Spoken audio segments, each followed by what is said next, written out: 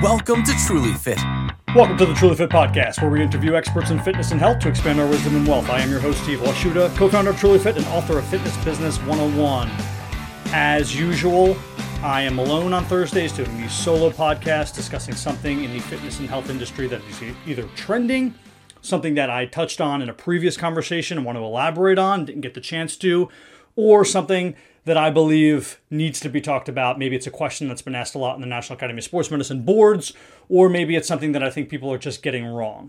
Today, I'm going to be talking about mock trainings and mock classes in interviews. I've already talked about this a little bit. I think it was the second or third episode of this podcast, so literally 100 episodes ago, that I talked about how to go into a fitness training interview. So I'm not going to get into all the details of the interview. I just want to talk about the mock training. First, what is a mock training? It's you presenting, let's say, a 10-minute class or training, a slice, a little tidbit of what you would do in an actual training session to a superior, to management. How do they run them? Well, it's always a little bit different based upon the particular managements. Let's first start with the class, and then we'll go to the personal training.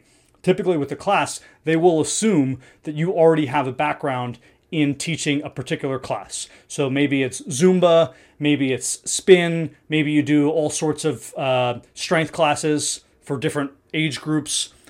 So with that in mind, those classes are going to be centered around that particular modality. So let's go ahead and say it is a spin class. Obviously, you'll be on a bike, and they'll want you to still go through the full range of class typically, although it's only 10 minutes. So start with what you would do in a traditional warm-up, do a quick 4 or 5 minutes what you would do in class, do a cool down, and what are they looking for? How comfortable you are, if you're using the proper parlance in that particular class setting. So obviously with spin, you're going to be talking about how to adjust the settings and dials on your bike and all the proper safety keys and cues that you would use for a spin class. With a strength training class, you wouldn't be doing that. You'd be talking more about tempo and form and the weights to grab and, keeping your shoulders down and all of these proper spinal alignment and all these other things. But they also want to make sure you're toning it down. You don't want to talk just purely in that trainer's fitness jargon. You want to use terminology, layman's terms,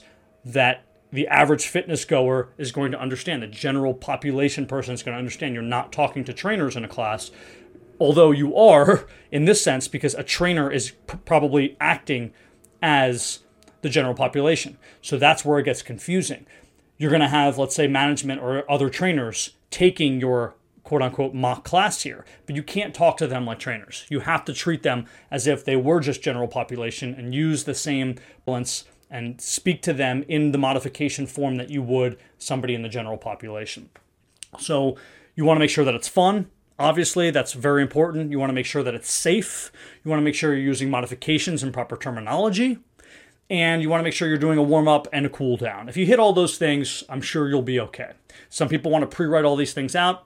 I think you're better off just on the fly, keeping those 5 or 6 things in mind and seeing how it goes from there. Now, mock trainings are a tad different because usually they come in steps where the instructor or management will give you some easy things to go over first. They might say, okay, you're working with this client, and one of the trainers walks up, who's going to be an actor in this case as the client, and they are 33 years old, they're in good shape, they're just looking for overall health and wellness, full body exercises, and here are 2 10-pound dumbbells. Walk them through full body exercises, give them a leg exercise, a pulling, a hinge, and spot them and give them guidance on form.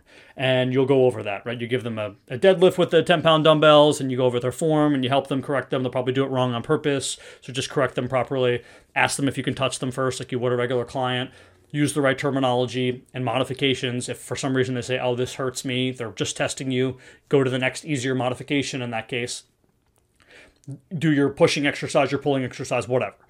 Then it'll become a little bit harder once they see where you're at. They'll go, okay, this person can get through that stage. Let's go to the next stage. Now this person is 55, but they've been complaining of knee issues, and their goal is just lower body strength, and all we have is this band here and a step. Go ahead and work with this client. So now you have limited tools. You just have a band and a step.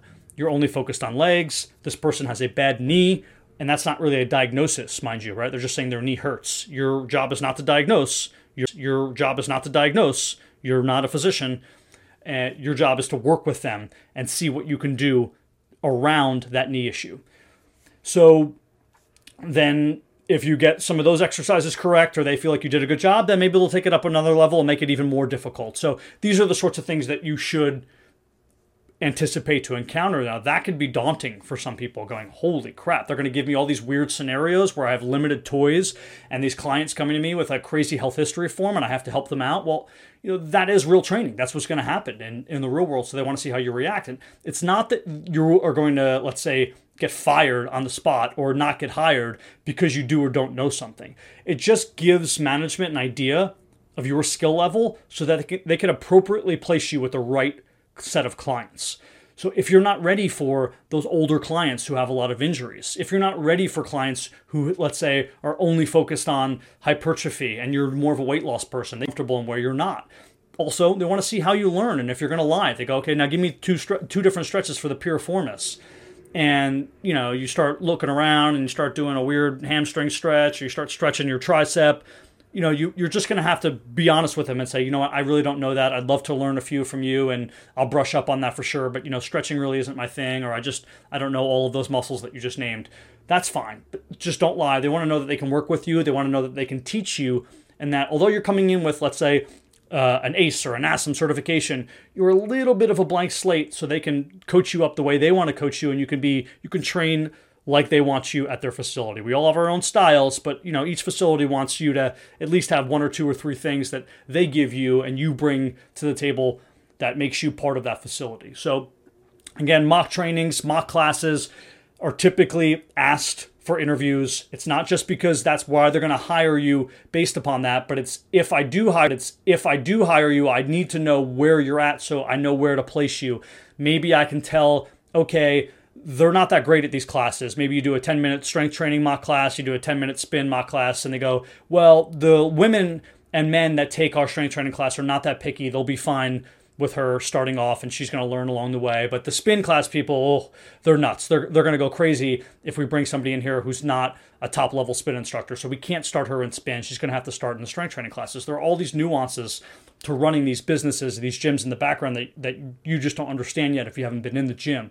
But understand that I'm telling you, again, you're not going to get potentially hired only if you're good. They're also looking to hire people coming in from the ground floor. They understand there's a lot of trainers fresh out of certification, but they do need to sense your personality, your skill set, your knowledge set, so they can place you in the proper class in that facility. So to the Truly Fit Podcast, thanks for listening.